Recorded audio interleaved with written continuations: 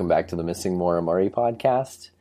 Lance, tonight we're bringing the audience part 2 of our 2-part peek into the disappearance of Brianna Maitland. That's a good way to put it, because it is right now a peek into, just a glimpse into her disappearance, into this case. We have Mark Harper and we have Greg Overacker, who will present to us the details of their investigations in broad strokes, in a way where I'm considering it as if it were to be a novel. This is the foreword to the chapters that will become the story of Brianna Maitland's disappearance. So in this episode, we will talk to Greg Overacker, a private detective who works with the Maitland family, and he is going to take up the bulk of this episode. But before we air the Greg Overacker interview, we are going to hear from Mark Harper of MJA Inc. Investigations, who was also on episode 32 of this podcast, talking about what he thinks is a connection between the Maura Murray case and the Brianna Maitland case. He and MJA processed Brianna Maitland's car and handed over the evidence to the Vermont State Police. So that's what you're going to hear about in this episode. If you want to hear more about Mark's theory, check out episode 32 of this podcast. And now we know that this case is stimulating a lot of curiosity and a lot of interest, especially those who are coming from the Maura Murray case. So fear not, there will be a much deeper investigation going on as we dig deeper into Brianna's disappearance in our new podcast, which we will have more information at the end of this episode. All right, so that being said, let's roll the Mark Harper interview. And this episode is brought to you by Blue Apron, so check out blueapron.com/missing for your first 3 meals free with free shipping. That's blueapron.com/missing. Let's roll the interview with Mark Harper.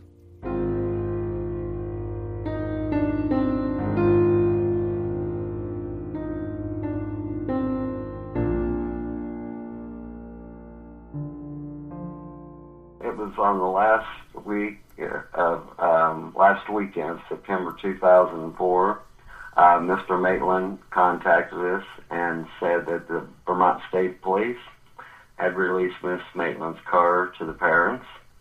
Okay, on October 3rd and 10th, we processed Miss Maitland's car, totaling 8.5 hours processing. The processing team was myself, Mark Harper, and LJ. I was the only one who entered the vehicle. LJ handed me the tools when they were needed. What type of tools do you typically use in a search like this? Since it was during daylight, we had a 60-foot tarp to cover the vehicle complete. We had 5 different light sources: super glue, fingerprint dust, tape, fingerprint holders, swabs, evidence bags, envelopes, and latex gloves. The order in which we carry our work out in processing is an eye inspection, a light source inspection, and then a fingerprint inspection. By our inspection, we saw firsthand what was done by the Vermont State Police. MJA collected evidence that we believe was missed by the Vermont State Police. MJA found 4 fingerprints that hadn't been collected. The Vermont State Police left behind in the vehicle some of their fingerprint tapes that looked to have readable prints on them. The 4 prints that we collected, it's a 70 to 30 chance that they are readable. Then also, with the light source, found minute traces of blood under the driver door armrest. See no evidence that the Vermont State Police took samples from these traces were so small that they would have collected them all. 3 green fibers. When fibers are separated, you're to collect all of them. 1 light blue syringe cap missed by the Vermont State Police. On May 15th and 16th, 2004, MJA found it and collected evidence that was related to the Maitland case. Items found: Victoria's Secret's underwear that matches Miss Maitland's size and style, 3 sets of flex cuffs that had been cut off, and there were traces of hair in the locking area of the cuffs, 1 syringe that happens to match the light blue syringe cap that was collected from Miss Maitland's vehicle. MJA turned over those items to the Vermont State Police at the St. Albans Barracks on May 16, 2004. The following Monday, MJA gets a call from the Vermont State Police detective ahead of the Maitland investigation at the time, stating, "The Vermont State Police can't test every item we turn in. Besides, female underwear syringes can be found all over the Vermont countryside. Since that time, MJA has failed to locate any more female underwear and syringes during our 12-year search for Miss Maitland." 2 of the samples that we collected, which I sent you photos to, if you blew up the photos, you'd see the writing we put in there. Okay, on the driver's side, there was vomit, and on the passenger side, there was vomit. We took samples of those because the simple fact there was food cartons in there. We wanted to make sure it wasn't food and make sure it was biological material. So we do know that she vomited at least twice in the vehicle. Once again, the person that we're talking about, more than likely, uses a hot shot, a stun gun, some type of weapon like that. And so if you give somebody a hot shot that's not using any of that, one of the natural reflexes is you vomit. So we just wanted to interject here for a moment and bring up what Mark called a hot shot. A hot shot, by street definition, would be any injection of any poison, an opiate, heroin, that would render somebody unconscious or dead. I don't know if people know this or not, but see, on a syringe, okay, down where the needle is, there's a collar on them. A lot of them's orange, green, blue. Okay, we got a cap that matches the blue color of the needle blue. See, they're identical match. I just don't think that's a coincidence. And that was my saying. Run what's inside the syringe. See what's in it. And they never got back to you on that. No, like I said, I don't know what they've done with this evidence, but okay, exactly the underwear. Same size and style. Now, what is the chance? And believe me, these underwear was hid. It was a fluke chance they were even found. Where were they hid? Well, we had this place on top of a mountain that we used for what we call a think tank or a break area. And plus we had a dog with us. We was stretching our legs and everything. Well, the underwear was buried, but on the waistband, it had that glitter on it. Well, just so happened, I was standing outside the van smoking a cigarette, and the sun hit that glitter to where it shined. So I naturally went over there and started, noticing, hey, it was a band of a piece of clothing. So I got out my tools and started peeling everything back. And see, that's another thing. This was in May. They hadn't been out there that long. She was taken on March 19th, 2004. This is May 15th, 2004. And how far away from the scene of the scene of her car? How far away was it? Not very far. And see, that's what I mean. To dump evidence, they could have come back at a later time. We know at the time that she was abducted, they didn't get up that way. Say about 10 days later, yes, they could have.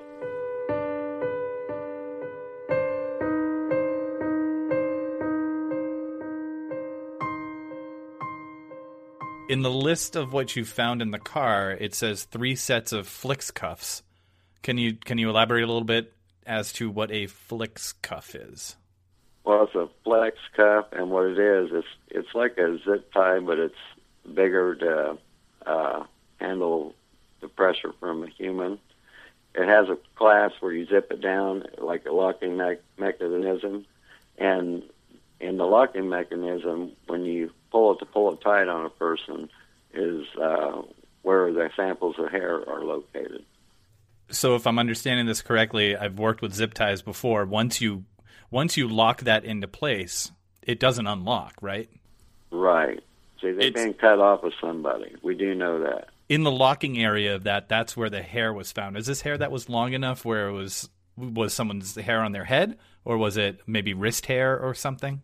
Let's put it this way. One of them was about 13, 14 inches long. Did you find any accurate comparison between that hair and Brianna's? Like I said, they haven't said if they did or not. Yeah, I wish I had that type of equipment. So what do you think the possibility is that there is definitive evidence on those swatches or on something that they've already collected, and they just don't have conclusive information to pin it on the person that is top on their suspect list? I think the fingerprint tape was left behind because they got excited for what they seen in the back seat. But what was on the back seat, this, that, and the other, was it biological? I don't believe it was blood, because I believe when we went through it, we still would have found traces. Even though they cut out stuff, you don't get it all. So I don't think it was blood. It could have been semen. But like I said, once again, that was from the time they had the car and processed it, and then they had released that they had no evidentiary value that came out with doing the car. Now, so like I said, if they was hiding things back then, yeah, they probably could have. But just recently have they come out and said, well, they found DNA. Now, my understanding, I don't know, I haven't confirmed this yet, but since they have a DNA profile, it's supposed to be entered in CODIS. Well, if it's entered in CODIS, they haven't got a hit. So whoever left this DNA behind has never had a serious crime enough to have his blood taken and entered in CODIS. The spot of blood, you said it was the size of a pinhead, right? Just a little bit bigger than that. There was like 3 of them. Now, what it looked like to me, from the experience I do have, it was like somebody got pricked with something, and that was the cast off from it. Can you tell us more about the green fibers that you found? There was 3 green fibers. One of the pictures I pointed direction of where we found one of them. But now, to me, it's an off-green color to where, but it looks like, okay, you know how jackets and coats, at the end, they have, cloth or some type of material down at the end of them, the cuffs? Okay, that's what it looks like to me. It looks like material from a cuff that has been torn from the cuff of some type of jacket. I can tell you this. That fiber is not connected to Miss Maitland, not at her parents' house, not at her place of residence, and not at her workplace, and the fiber doesn't match the color of fibers in her car. So it is what I consider a foreign fiber. How do you follow up on that? Well, you just have it just in case you come across somebody and there's evidence collected. You just never know.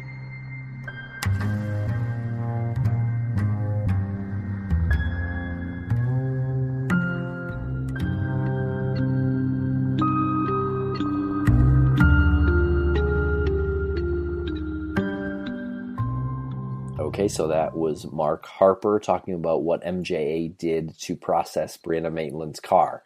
We will be airing the full interview that we had with Mark Harper on our new podcast. More details to come there. But now let's throw it to Greg Overacker, private investigator who works with the Maitland family. Who's worked with the Maitland family since the beginning, correct? Since very early, yes. Very early on. And to this day, Greg and Bruce, Brianna's father, still maintain a very close relationship. Okay, and here is Greg Overacker.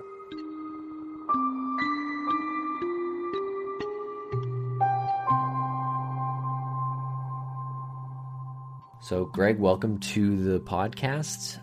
Could you first start by telling the audience what it is you do and what your name is? My name's Greg Overacker. I'm a private investigator. I got involved with Brianna Maitland's case back in 2006, just after Father's Day.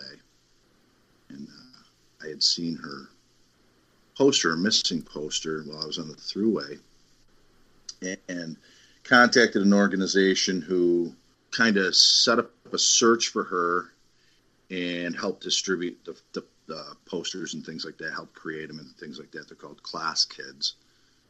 Class Kids are a group that was set up by Holly Klass's father, Mark. And you'll recognize Mark. He's on television quite often. Daughter was murdered, Polly. She was abducted from her mother's home. But they set up a search for the Maitlands and did a great job. And I sent them an email, and I can't remember Mark's first guy in command there, but he put me through to the Maitlands. And eventually Kelly and Bruce called me, and that's how I got to know them. Oddly, I was with my daughter, and we stopped at the thruway so she could use the restroom.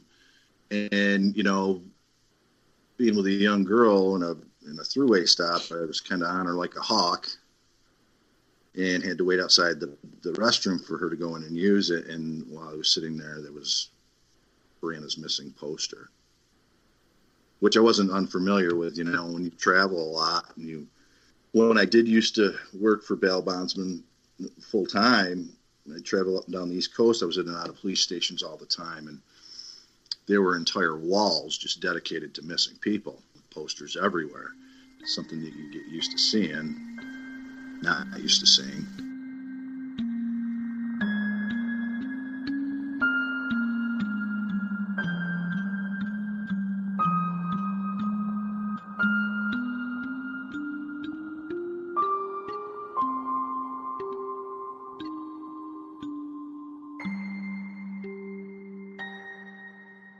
How did Bruce and Kelly call you back? Did you told them that you're working with private detectives and you were interested in helping? Yeah, that was basically the message to Class Kids, was that I would offer myself to work for them,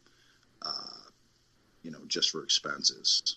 You know, I always wanted to start a not-for-profit that would do that for families of missing children, because if you look at the cost of a private investigator, no average family can afford it. You're talking, some of these guys charge $100, $200 an hour plus expenses. Kelly initially took me up on it. Bruce was really disenchanted with the investigation. Of course, they were both heartbroken.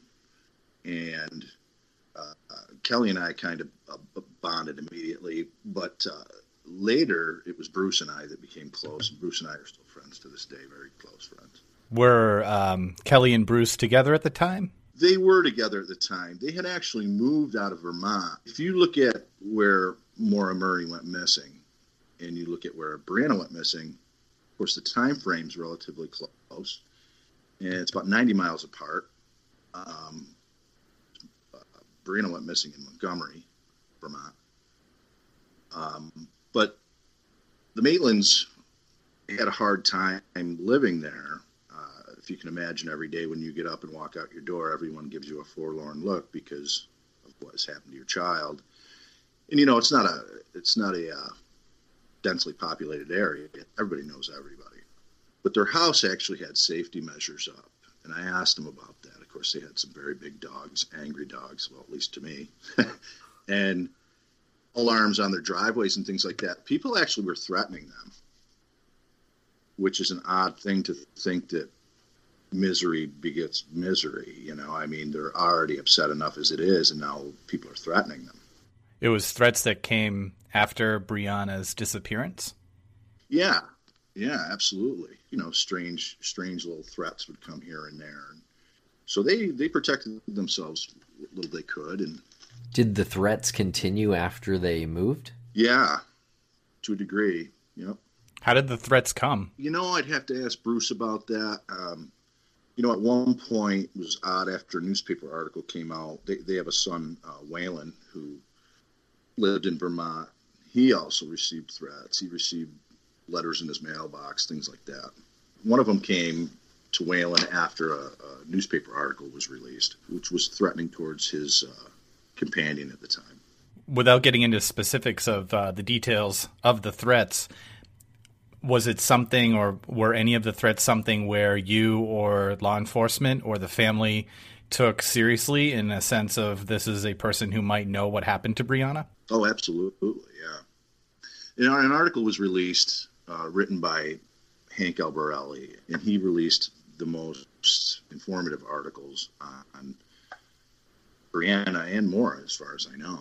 And one that he released named some names, talked about a police affidavit that I found, and we weren't supposed to have the affidavit.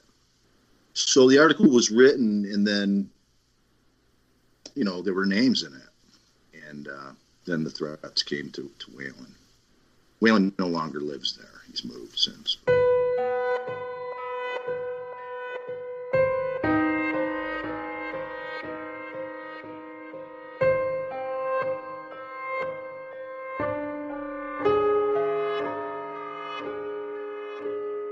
When I sat down with the Maitlands, they were living in Gouverneur, New York at the time. When I sat down with them and they laid everything out on the table and gave me as much information as they could, it was so overwhelming. There was so much information, it was just mind-boggling.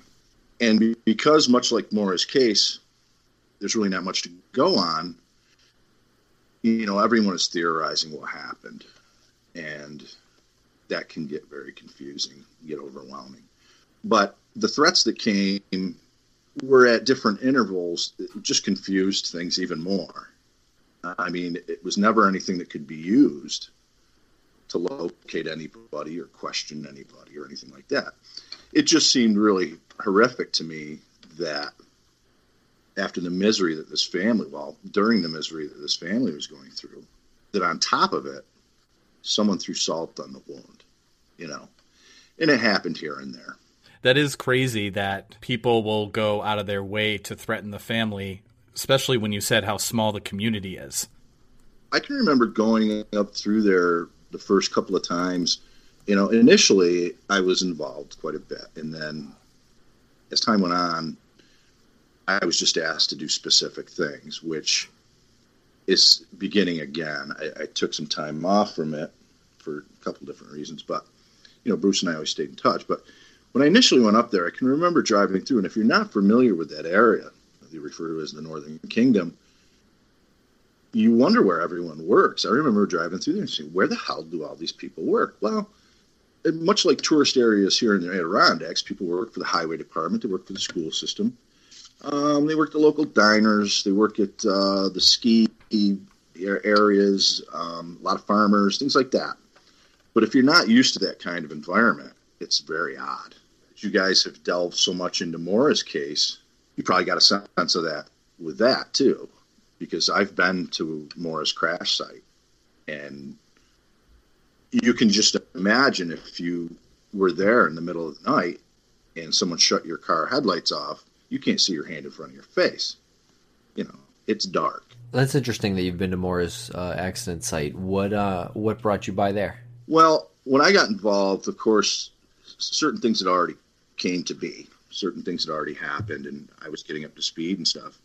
So Bruce had me sit down with Hank Albarelli, much like he had me sit down with some people that are newly joined into this and get them up to speed. Hank got me up to speed. One of the things was that that came up was that there was, and Hank wrote an article about this, was there was a curiosity whether the two were connected. If you look at them superficially, Maura's car is found, crashed, abandoned on the side of the road. She's gone, never to be seen again. Brianna's car is found, crashed, abandoned, never to be seen again. Once you delve into things prior to that, they're much different, or at least they seem to be. And, I always get upset when you sit down and you talk to people about this, even people in the know. There's a lot of people who have their facts confused, or their stories come into it, or theories and everything. If you look at Maura's situation, Maura was a person who was left at an undesignated time to an undesignated destination that we know of. We don't know what her plans were. It all seemed very sketchy. and we know of no threats to Maura or anything like that. If you look at Brianna, she was leaving work at 11:20 at night, driving to a specific location, and her car is found 1.5 miles down the road in an area where people wouldn't normally stop. And if you look at the vehicle, it didn't end up that way on its own. She either put it there or someone else did. Whereas Maura slid off the road, as far as we can tell. She was in a crash.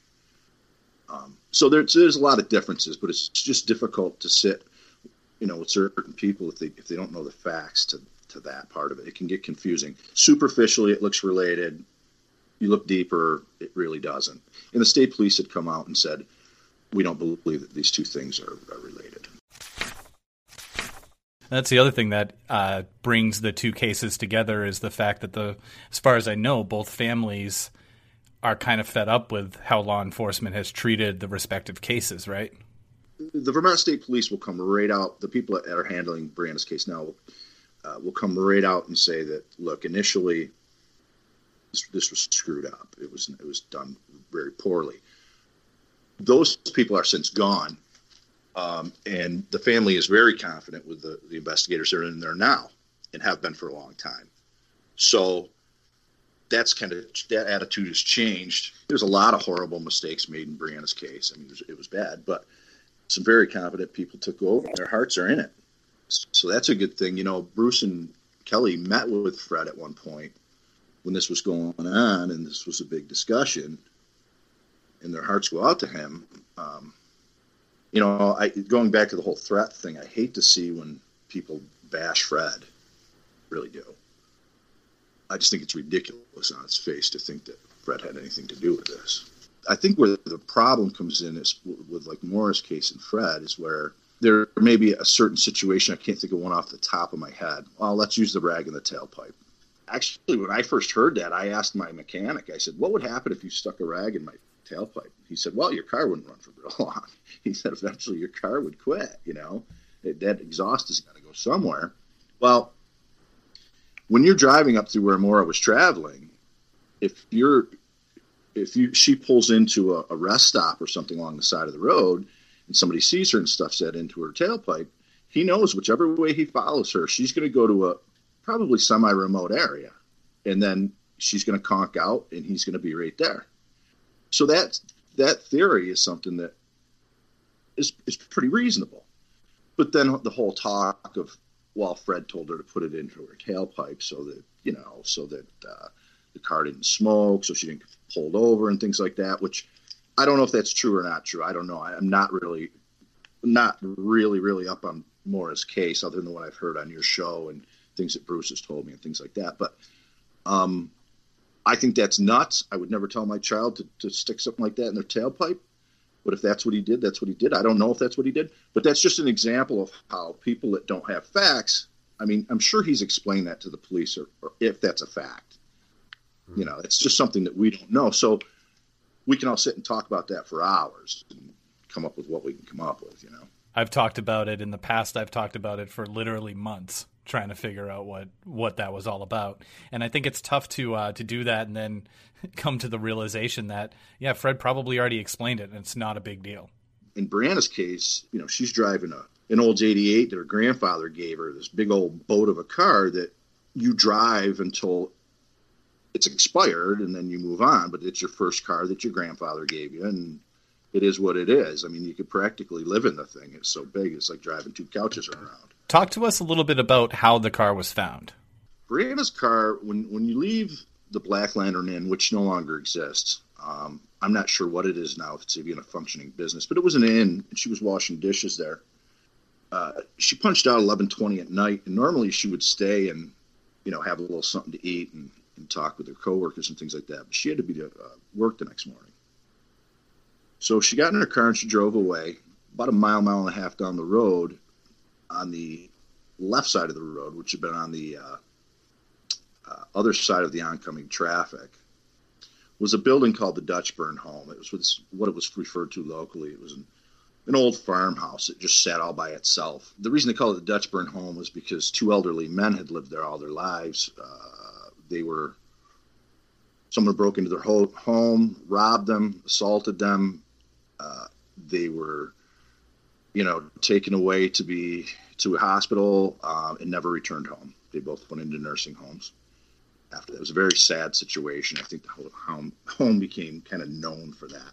But if you were driving past this house, this farmhouse, you could pull off at a gradual grade across the oncoming traffic, or if coming the other way, just pull off the road and pull up in front of the house. Kind of, it's almost looked like that's the way the people that lived there always parked. It was alongside the road. And it sat back a little ways, not too far. Her car was found as though she had pulled across oncoming traffic. Of course, there at almost midnight, there's no traffic, and then backed up at a pretty good clip, backed into the house hard enough to where a piece of plywood that was boarded up over one of the windows fell down on the back of the house. The odd things about it were, the police have some photographs. An officer came by the next day, and he saw the car, and he took some photographs of it. Supposedly, and this is something that we're not quite clear on, picked up a broken necklace and some things off the ground and threw them into the car and left. He got another call and he left. He just figured it was a drunk driver. But if you looked at the car, it was in such a bizarre way that I don't see how he could come up with a drunk driver backing, 30, 40 feet, 45 feet into this house. But that was the story. There was a very credible witness, an older man, who came by around 12:30 and saw the car there with its lights on. 12:30 in the afternoon? No, actually it was 12:30 at night. So there's that time frame where she leaves at 11:20, and at 12:30 the car is spotted there. So in your opinion, the car went from the road directly to where it was found? And not, what I'm getting at is there any indication that the car had been parked and then put into reverse at a later time and backed into the building? Well, we don't know. I mean, there was always the theory that she met someone there, that someone had contacted her. We heard that a lot, that somebody contacted her and said, hey, meet me there, for whatever reason. And, you talk to the locals and they're like, that's, they used to call it the crack shack and things like that.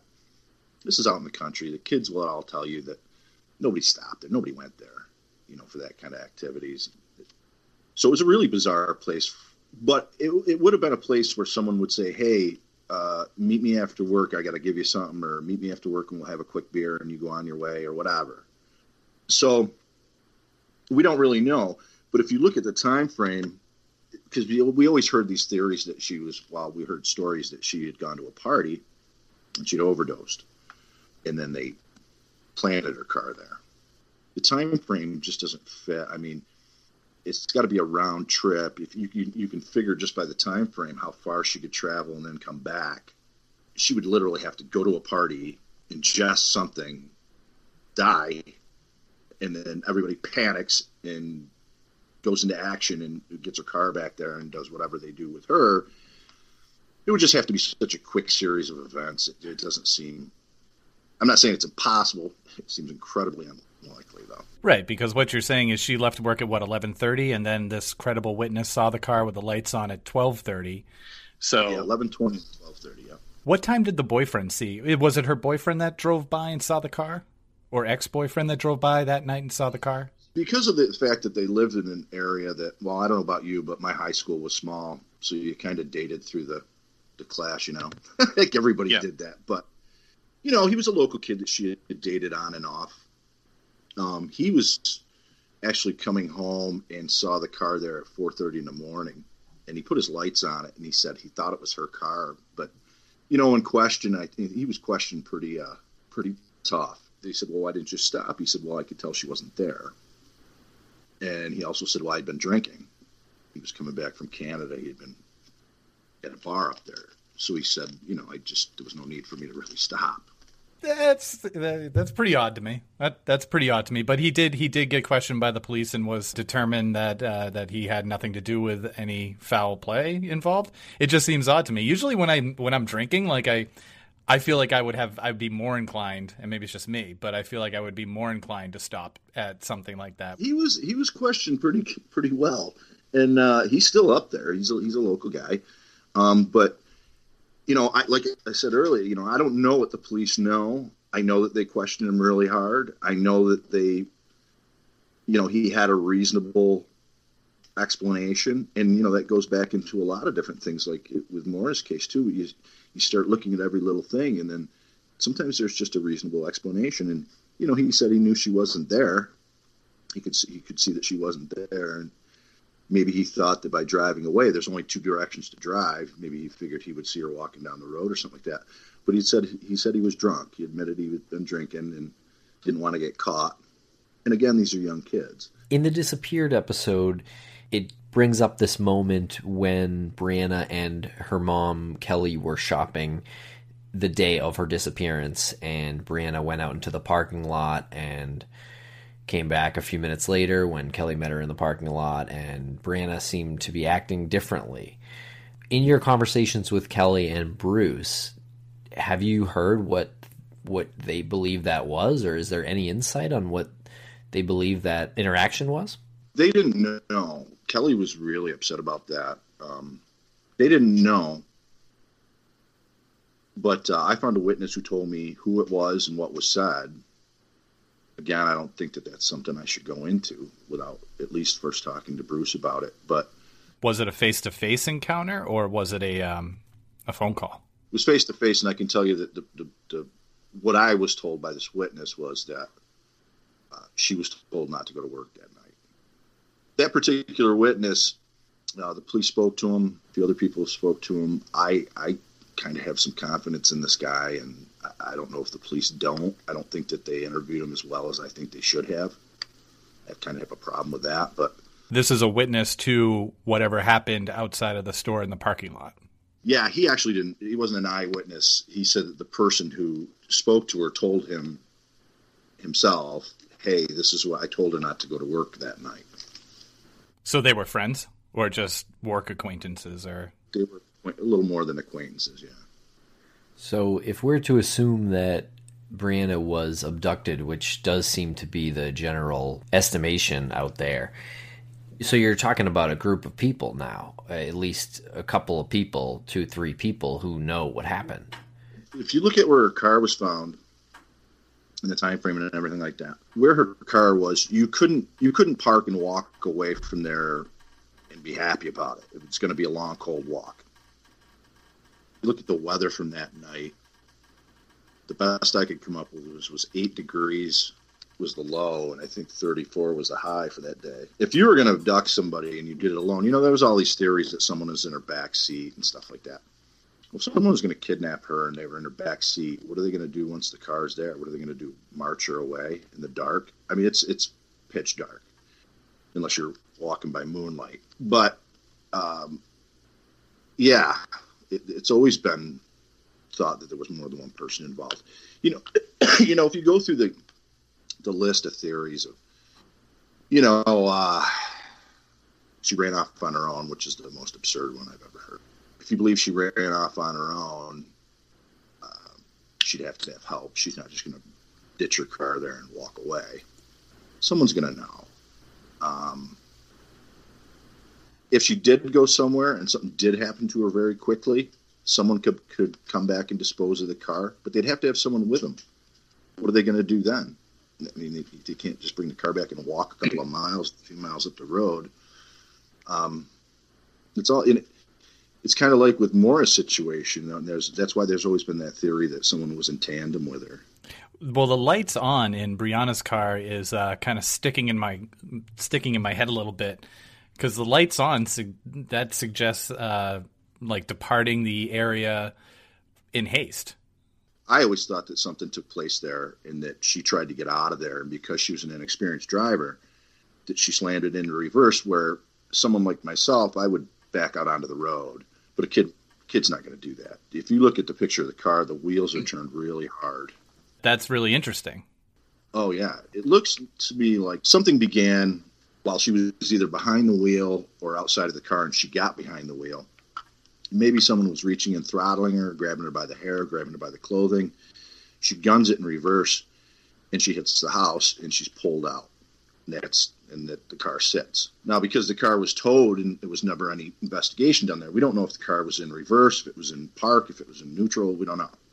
But the only thing that kind of makes you question that theory is when the car was found, the doors were closed and the window was up. So, and this is a big old car. If somebody was reaching in, throttling her, and she gunned it in reverse, she would have run him down with the door. If she was coming away from the Black Lantern and she pulled up to the Dutchburn home, she would have had to have gone across the oncoming lane and then pulled onto this gentle graded road. My thinking was if somebody met her there, they came from the other direction, they would now be bumper to bumper, front facing each other. So if something happened and she's attacked and somebody's trying to throttle her or do whatever they're trying to do, and she gets behind the wheel, which it looks like happened, and she guns it in reverse, like I said, I would back into my car up onto the road. But a kid's not going to do that. An inexperienced driver is going to back and try to do like a 3-point turn, to get out. Yeah. Yep. And what she did was run into the home really hard, and then she's extracted from the vehicle. Now, I don't know that that's what happened. Like I said, if somebody was reaching in there and she's backing up with that door open, she's going to mow somebody down with that door. But the person who told me what was said outside of the store when she was with Kelly said that when she was taken at the Dutchburn home, the tall guy got in behind the wheel, and because she had the seat so far up, he couldn't reach the pedals correctly, and he tried to do that 3-point turn, and he just hit the house and said, forget it, and got out of the car and left it there, which kind of makes sense too. The reason I kind of bought into what he was telling me was that he had no way of knowing a lot of things about the whole series of events that he told me without hearing it from someone that was there. And that's what he's saying.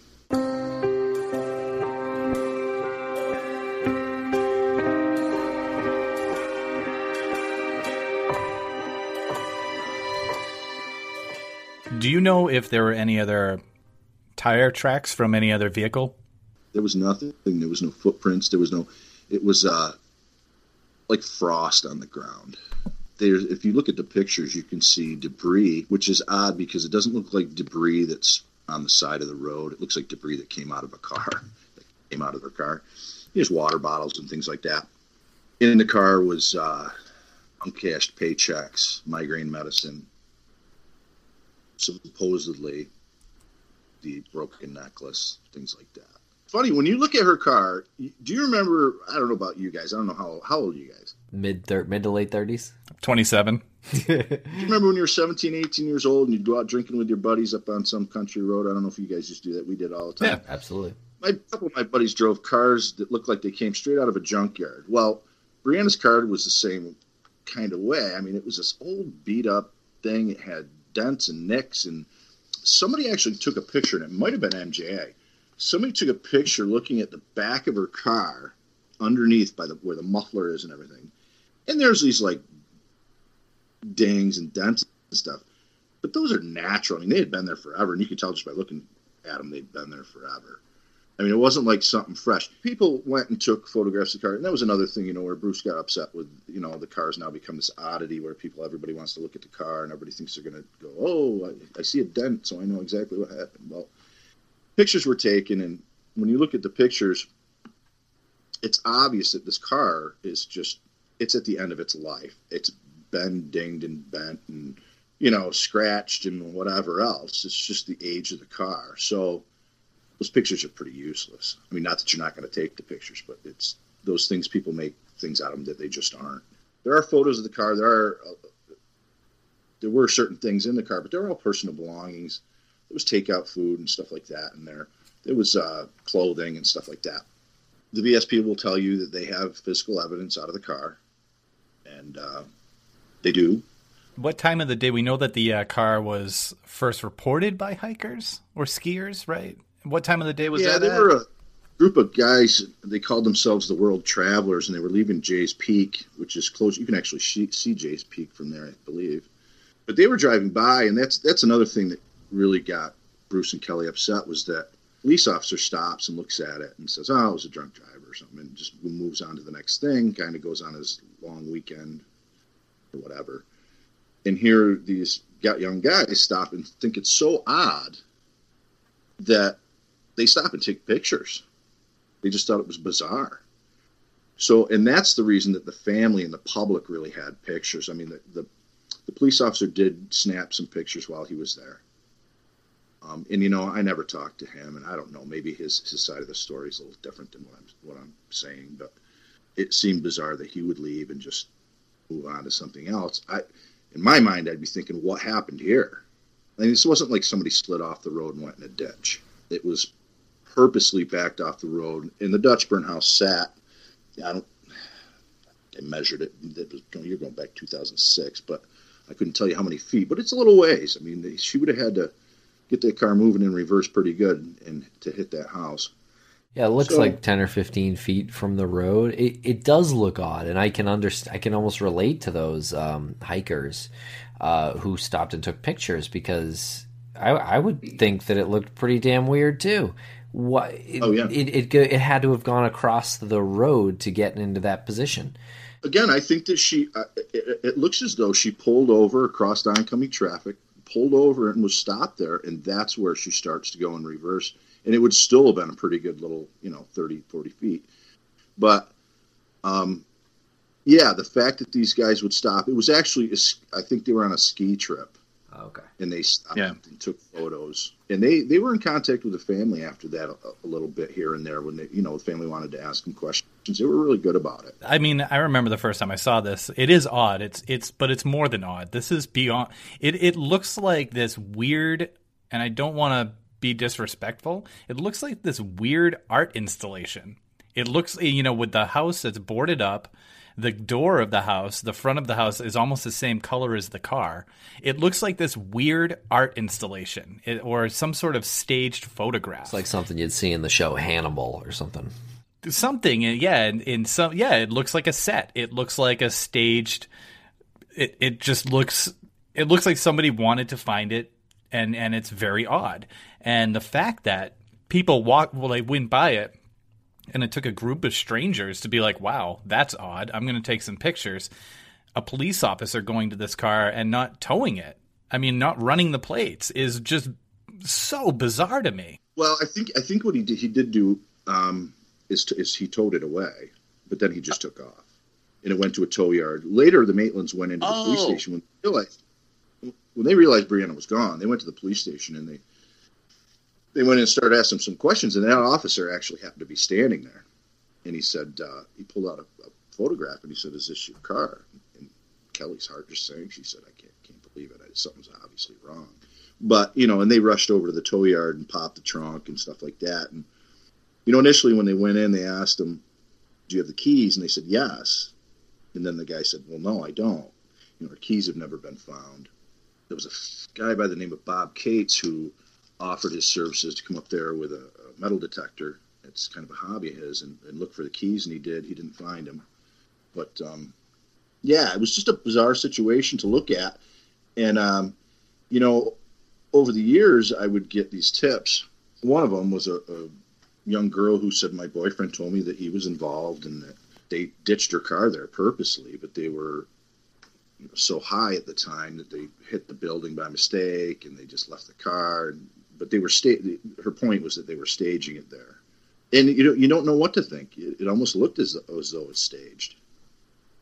Yeah. With Maura's case, you can look at Maura's car in from the timeline and the witnesses and stuff like that. She was in an accident. This was no accident. I mean, she would have had to skid in the middle of the road, slam it in reverse, and drive quite a distance to hit the building. Right. And we're talking, this is, I'm going to say, 11:25, 11:30 at night. I don't think that there are any streetlights here. Right. Even as like a 39-year-old male, I wouldn't park my car there if I'm driving. Like, I have no reason to go there. I have no reason. As a 17-year-old female, I have no idea why I would back my car or pull into this creepy-ass house.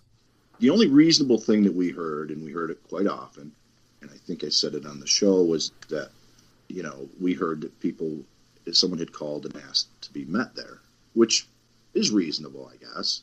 Yeah. And again, you talk to the local kids, and they say, no, that wasn't a meeting spot. She could pull off and meet somebody there, but it wasn't a regular meeting spot.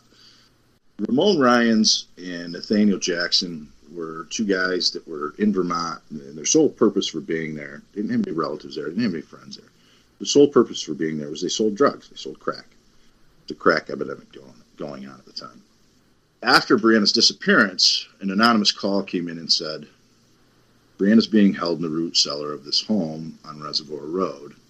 Some Fish and Game police officers went up there and approached the house. Initially, Bruce called them and said, if you don't go, I'm going. I'll get some friends and we'll go right now. And they said, no, we'll do it. And they did. They got everybody out front and center and asked about it. And they said, we don't know what you're talking about. And they said, can we come in and look around? And they said, yes. So the officers went in and searched the house. In plain view, which is probably the only way that they could really have pressed these issues, in plain view was a firearm and some drug paraphernalia and some drugs. So inside the house were 4 people. 2 of them were Nathaniel Jackson and Ramon Ryans. The 2 other were local people, a guy and a girl. This is going to get a little complicated.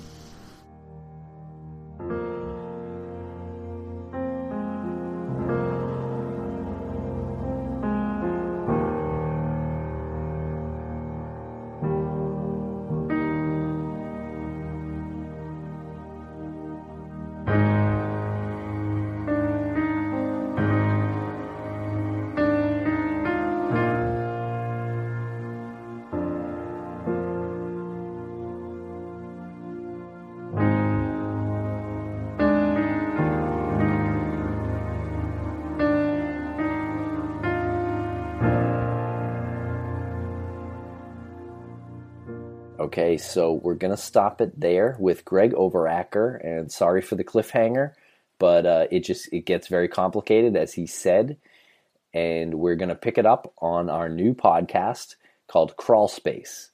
So subscribe to Crawl Space, follow us on Twitter at CrawlSpacePod. In a way, I'm not so much sorry about the cliffhanger. I think the cliffhanger is appropriate because I think we're approaching this case in a much different fashion than we approached Maura Murray's case, where we had some theories and we kind of grew with the case and we grew with the audience. This is a different case, and this is, I think, a cliffhanger is going to entice people to listen more and get more involved and get really focused on the details. So I do apologize for the cliffhanger with you, but at the same time, I'm not sorry for the cliffhanger. And as far as our new podcast goes, we really think you'll enjoy it. We will be covering more than the Brianna Maitland case, but we are going to get deep into that case as well as other cases we are already currently working on behind the scenes. Right. Don't think that we're going to have an episode where we talk about one subject for 45 minutes and then we don't hear about it again. If you hear something that you like, you let us know and we'll dig into it a little bit deeper. We have the ones that are in our heads that we know we're going to start working on. If you have ones, like Tim said, if you have ones that are in your area of the world, send them to us. Let's look into it. And if it's viable, then we will dig. We will dig into that proverbial crawl space. So check out the links in the show notes, and we will see you over there, and we will see you next week with another interview on Missing Maura Murray. Thank you very much for listening, and go to blueapron.com/missing for your first 3 meals free with free shipping. And we're excited for all of the listeners to join us as we explore new cases, new mysteries, and new true crime in this new podcast.